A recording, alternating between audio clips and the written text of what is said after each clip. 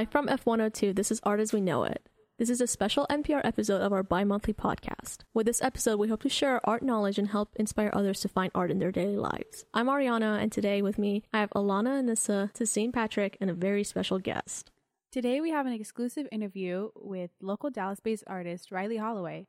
Welcome to Art as We Know It. Hey guys, thanks for having me. So we were wondering if you could just give us a little background on yourself and kind of how you got into the art world and what inspires you. Okay, so I'm a figurative painter with a studio in Dallas and living in Plano. I got introduced to art really young by my mom. I was 4 years old, and we would tear out these fashion magazines, like these portraits out of them. And she would use tracing paper, and we would talk about the anatomy of it. And so we did this almost every night. I was really obsessed with it. And I just continued from that point on. In 2012, I got a residency at the Fairmont in Dallas, and that's when I say I actually started my career. Oh, okay. So my first question I want to ask you, with today being like such a broad a range of mediums accepted in art, I was wondering why you choose oil paint and what you like about it that brings to your art. Well, I got really caught up in the Renaissance, right, era. Mm-hmm. So I got caught up in that, and I knew that I always wanted to paint that way and draw that way. I didn't exactly know how to approach it, but a friend of mine, Jose, he pulled me aside and he said, "Have you seen this book? You know, it was just a regular anatomy book. It wasn't that great now that I look back on it." But he kind of showed me his sketchbook and some other things he was working on, and it just kind of opened this completely other door for me, almost like a different world for me of learning how to draw and paint, pretty much. Yeah. I think I answered the question, right? Yeah, you got it. Yeah. They're really beautiful, and I think they really bring out individuality in a lot of your subjects. Appreciate that. You mentioned that you like Renaissance art. I was wondering, are there any specific artists from that time period that influenced you in your art? Not specifically, no. Well, Leonardo, of course. If you look at some of my earlier sketchbooks, they really mirrored his style. So he was the main one for the most part for me. Just being multifaceted, too, I thought was very interesting. And that his sketchbooks had more than just anatomy, you know. He had inventions for weapons, and he had details of flowers and insects and all sorts of things. It just shows how broad your sketchbook can be. You know, so I remember doing only sketchbook work for about 2 years straight. I kind of put down the painting for a while back in 2010 and 11. But yeah, so Leonardo's the big one. So just looking through your collection, I noticed that a lot of your paintings are focused on people and individuality. So I guess I was just wondering, how do you choose your subject? Okay.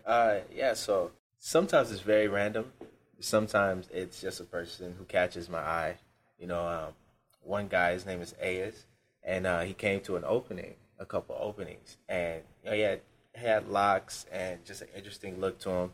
And so it was as simple as, hey, you know, is it okay if I get a photo of you for a painting? And you invite him to the studio, you get the photo, and you get to know him there. Sometimes it's more personal. You know, I'll paint someone like my mom or my wife, you know, or like a mentor. My work is definitely led by people. You know, it's almost taking the ordinary and, you know, sort of putting them in this grand scale of this large painting, you know, and kind of telling that story in the best way that you can, I think is the most fascinating thing. As you were, talking about your family, I guess what I was wondering is, like, how do you balance your art, your artwork versus, family? How does that work out? So, interesting is I thought that I had to follow the same trend as other artists. You know, I have a studio, but now I'm painting in my garage, right?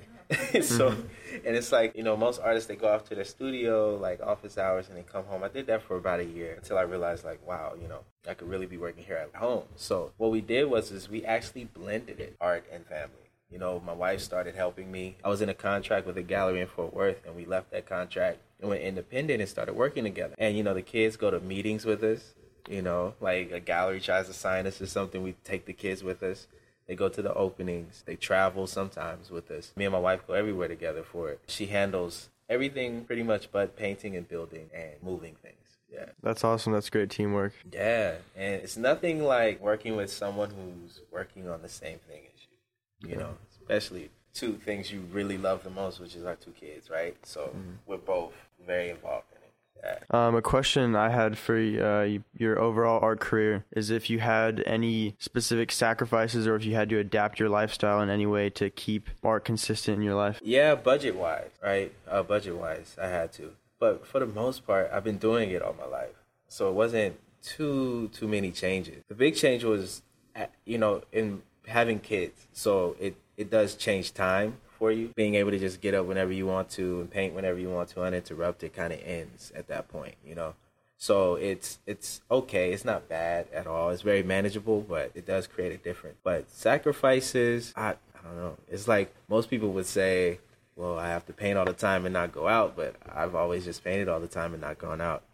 Right, it comes natural to you. Yeah. Yeah, that's good. That's good. Yeah. Would you have any projects that you're currently working on, or any upcoming goals that you're going towards that you could tell us about? A lot going on, actually. So I have a public art project for Fort Worth for the municipal court building, and what it is I designed 3 designs for 3 6-foot by 6-foot windows for the building, and then they take the design to a place in Germany to fabricate the glass, and then they send that back and they install it. So that's one thing we're working on, which is boring. It's like really boring. I had to show up to the building for 3 hours on a Saturday morning to watch them take the glass out, measure it, and put the glass back in, right?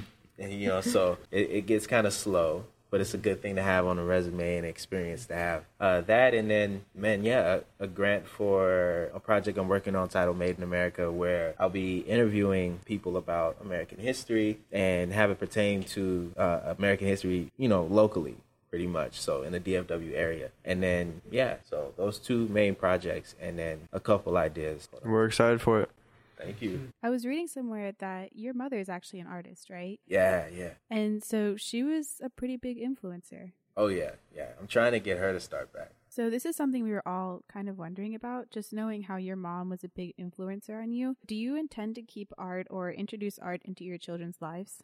Yeah, in different ways, though, because you never know, like what they'll gravitate towards, And so I never pushed it. But the very fact of me doing it around them 24/7 is having an impact, right? So now the talk of art, me and my wife could be talking about art. We can just be talking about a piece that's sold or an exhibit coming, and she'll go, I want to draw now, right? She's 4, so she'll go and draw. So it's more of a thing of, what do you want to do? And I'll help supply. But I'm not going to push it on them.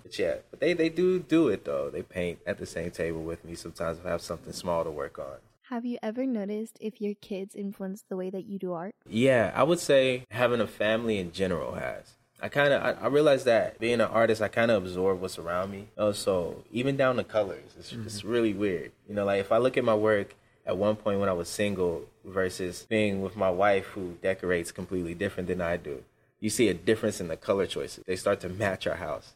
And it's the weirdest thing, But so yes, it has changed some things. It's raised the stakes a bit more. When it's just you're worried about less, When it's other people involved, kind of depending on you, then it does raise the stake, and it makes you consider certain things a lot more. Not so much if I'm going to be an artist, but how am I going to be one?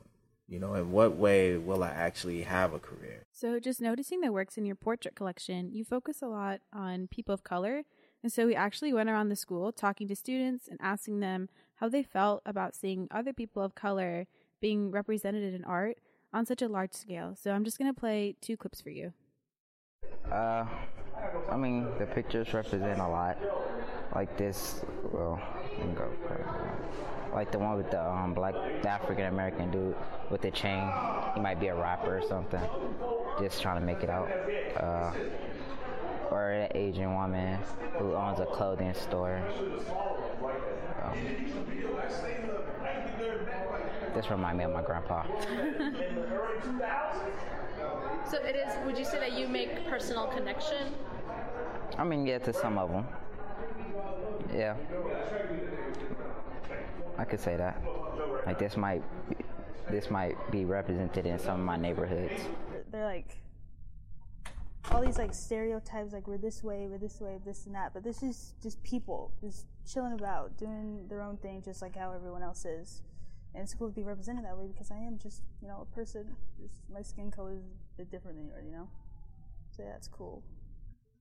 Wow. One thing that's interesting about that is, so for me, I tend to paint the people around, right? So that's how they end up getting selected, So, and it's sometimes it's very, very random. It's like maybe a friend comes to the house and it's like, stay right there. It's anybody, right? Even at gallery openings lately, I'll see someone standing under a light or something. I was like, please gotta take a picture, right? And, you kind of get away with it without being creepy, being the artist, right? So they already know right off the bat, like, they might get painted.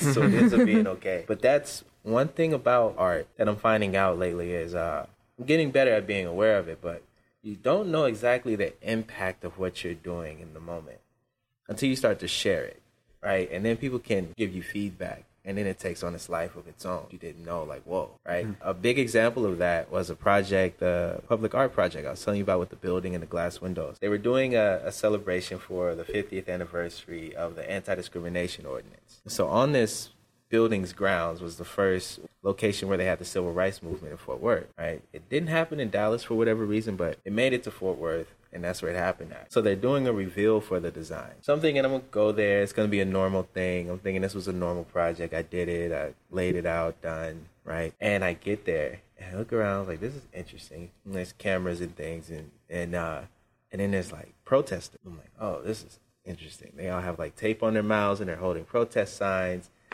Basically one sign was reading things like, there's a cop who's still part of the force who, murdered someone. And so, you see these valid points on these cards, and then you have to go up there and shake the hand of the people who put the project on. But it was just so much passion around me. Like, I had people come up to me who were a little confused that I took the project. I had some people come up to me who were very excited that I took it. Some people were so happy that I took the project on that they actually cried right in front of me. And so when you do something, you don't fully know the impact until it's out there in the world. That was a big lesson. That was a little surprising too. It was like, well, yeah, it's my uncle that he actually saw. I think the one of the man sleeping, I think he said, it looks like my uncle, I believe. It kind of takes on like a life of its own after you're done with it. Absolutely. That's interesting. Yeah, absolutely. So Tessine and I went around the school and we showed people that we saw one of your art pieces, the piece Bailey Quinn. It was one of your works on paper pieces. And we asked them all, what is the first thing that you see? So this piece is straight attitude. But also, these sketches here were a series around the time when my daughter was due to be born. And so I was doing these notes to her, and just like some were warnings, some were like being, to be ambitious, some were like instructions, but they were all titled Bailey Quinn, like and numbered, I believe. So this one is just, it says Ben King. So it's like kind of recognizing that, your power, and then the rest kind of centered around my daughter, and then Ben done the right thing, and Spike Lee, just a jab at Spike Lee. I'm a big fan of his earlier, movies, and I was actually watching one at the time. But yeah, so that's the gist of these sketches. It's just ramblings, really. What is the first thing you see in this art piece? That they're not happy.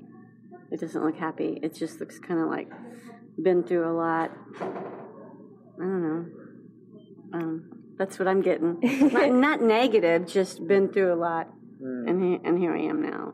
Well, the guy stands out to me first, but also the shook on the right-hand quarter kind of calls my attention. And there's like an orange little circle at the bottom. I think the little details are really interesting as well. That was interesting too. The first person, was that you, the first one? No? Oh, okay. Whoever it was when he says that they don't look happy. Somewhat true. It's more like they look tired in a way, and that around that time, when I say that I was doing these, around the time my daughter was doing, talking we're in the hospital, right? It wasn't like a complicated birth. It was complicated enough to be in the hospital for a couple days before the baby was born. Yeah, they looked tired. And then the fact that shook stood out to one person, that started at the residency. I was writing poems, and they all ended in shook. And I remember writing these poems all over the walls in the studio downstairs, because the gallery owner told me that it was okay. It's like, we had graffiti artists in here before. They just paint over it after the artist's gone. So all around me are like these ramblings of like poems with ending in shook. And if you didn't know it was an artist, it probably would have seemed like a crazy person just like writing on the walls everywhere. But yeah, so it's cool that stood out to that person. Earlier you mentioned that to create an artwork, you sometimes take pictures of people or bring them to the studio. I was wondering, do you ever paint live? I don't paint live, just it doesn't fit the schedule right now. And not everyone wants to sit for it. Pretty much the process now is I get them in, I light them, and I take a picture of them. And then from there, I figure out what size am I doing this in? What am I looking? What do I know about the person? You know, what stood out to me that I can actually push further, right? So that's and then when it comes to backgrounds, because, you know, when you're taking pictures of them, they're not in their environment. So you have to come up with, you know, what's going to be in the background. And so a lot of the times having some information on who the person is actually helps a lot. You know, so, and I try to find ways to actually represent that person in the background the best that I can. So something that stands out within your work is just how massive your portraits and your paintings are. And so I was just wondering, what is the purpose behind using such large canvases? That is a good question. It's like one day, you know, it's funny because it's almost a blur, but there was definitely a point where I was not painting large. I don't know when it happened or what made it happen. I think it was really just I got space, and then I started paint larger. So it became sort of that thing. It's like I adapted to whatever space I had. I was like, I have more space, I can do a larger painting, you know. But I capped it at 6 feet though, so either direction usually. So you're a very successful artist. Could you maybe tell us a little bit about how you entered the art industry and how you set yourself up as a successful artist and you're like kind of climbing the art world? Really long journey. Don't expect anything to happen fast, you know, like at all. Even if you sell a piece, you know, don't expect the money to come fast from it. But I remember I had to deal with some illusions that I had though. I thought that if I got signed to a gallery, that was it. Like I was gonna be good to go. And you find out really quick that not yet, right? It's not exactly the case. You still have to work really hard. It doesn't mean that it just automatically you have more sales and everything's good now. You can just paint. So I had to get rid of that idea too. And then, you know, in trying to live with and manage, you know, galleries taking 50%, that's something you kind of get used to and learn to work with and around. What got me started, and what I tell most artists when they ask me how to start, is participate. It's as simple as that. A lot of us are making work, especially young. A lot of us are making work and we're just sitting on it. Or we're making it for home, or we're just making it just for school. There's nothing to stop you now from submitting. There's open calls all the time. There's juried exhibitions all the time. Some do require you to be over 18, but there's some that don't. No, so there's things out there that can get you to participate and go to openings. Go to art openings. Some of your friends or fellow students are going out doing something else, playing video games. You can go to art openings. And that's one way to kind of get a foot in the door. I went to Craighead Green Gallery for 5 years because my studio was across the street. And so almost Monday through Friday, about 2 or 3 days a week, I would go through there during lunch. And he didn't realize I was an artist until like the 4th year. Because I would just say hi, bye. And eventually he asked me what I did. I told him I was an artist and that I work on the street, you know, there on that street. And he finally visited the studio like a year later, and he goes, you know, I have to apologize. When you say you're working on the street, I thought you worked for somebody. I did not know you had these giant paintings in here, right? So you have to participate. That's it. Mm-hmm. You know, participate and continue and be strong. It's hard. It's like really hard. Yeah. Earlier you mentioned that you had to go to that glass cutting thing and that was a really boring thing to do. Have you ever had an experience where your art took you somewhere really interesting? Yeah, I would say last year, December, when we went to Miami Basel, I had some work in Juxtapose magazine, so that was cool. And that was my first time showing anything out of state. And through Instagram, we sold a piece to Swizz Beatz and Alicia Keys. So we went to this to his art event, and it's called No Commission, where he doesn't take a cut of the artist's sales. And so we go to that, and he talks to me through Instagram. So I send him a picture because they did like a sip and paint. And then he says, on my way now. And he shows up, and we actually get to paint together. And I get to meet him and, you know, find out he's really normal and cool, you know. And so I think that's been the most interesting experience so far, is seeing where art can take you. I think the biggest impact have been the people who have actually really, really helped me, you know. Like Swizz he's a client who bought something, don't know him well. But then there's people like my mentor, Cedric, who's, you know, really, really valuable, who I can call when I really need advice. So your artwork kind of takes you. I almost feel like it's sort of a driver, almost like a vehicle. It takes you to meet interesting people. You know, it takes you to learn money management because now you have lunch with your clients and they obviously manage money well. And they obviously talk about it a lot. I'm like, why are we talking about how to purchase a house? You know, like but okay. And then as you get older, you learn to start to, find that valuable. And now that's the same person I called a couple weeks ago to figure some things out. So art can actually really do that. It's really relationship driven. So just to wrap up, what is one thing that you want your audience and your viewers to take away from your collection? To pretty much appreciate what's around you. Like that's the biggest thing. Because most of my career, I've highlighted, people valuable to me and kind of put that on display in the best way that I can. One person in particular is Tony Bennett at Fairmont Hotel. And everybody loved Tony because he always had a big smile. He always greeted you like he knew you. But, in the break room, you would see him, he would look very, very tired. And so I remember you had to donate a piece to the hotel for the stay, for doing a residency. And so what they got was this giant painting of Tony Bennett. That's what inspires me, is people pretty. All right, well, thank you so much for being here with us. Thank you. Hey guys, thanks for listening to this exclusive interview with Riley Holloway. We hope to keep making creative content like this for you in the future, so stay tuned and keep listening. Thank you for listening to this NPR special episode of our podcast. For more information on us and Riley Holloway, you can check our blog at www.artasweknowitpodcast.wordpress.com. Thank you for listening.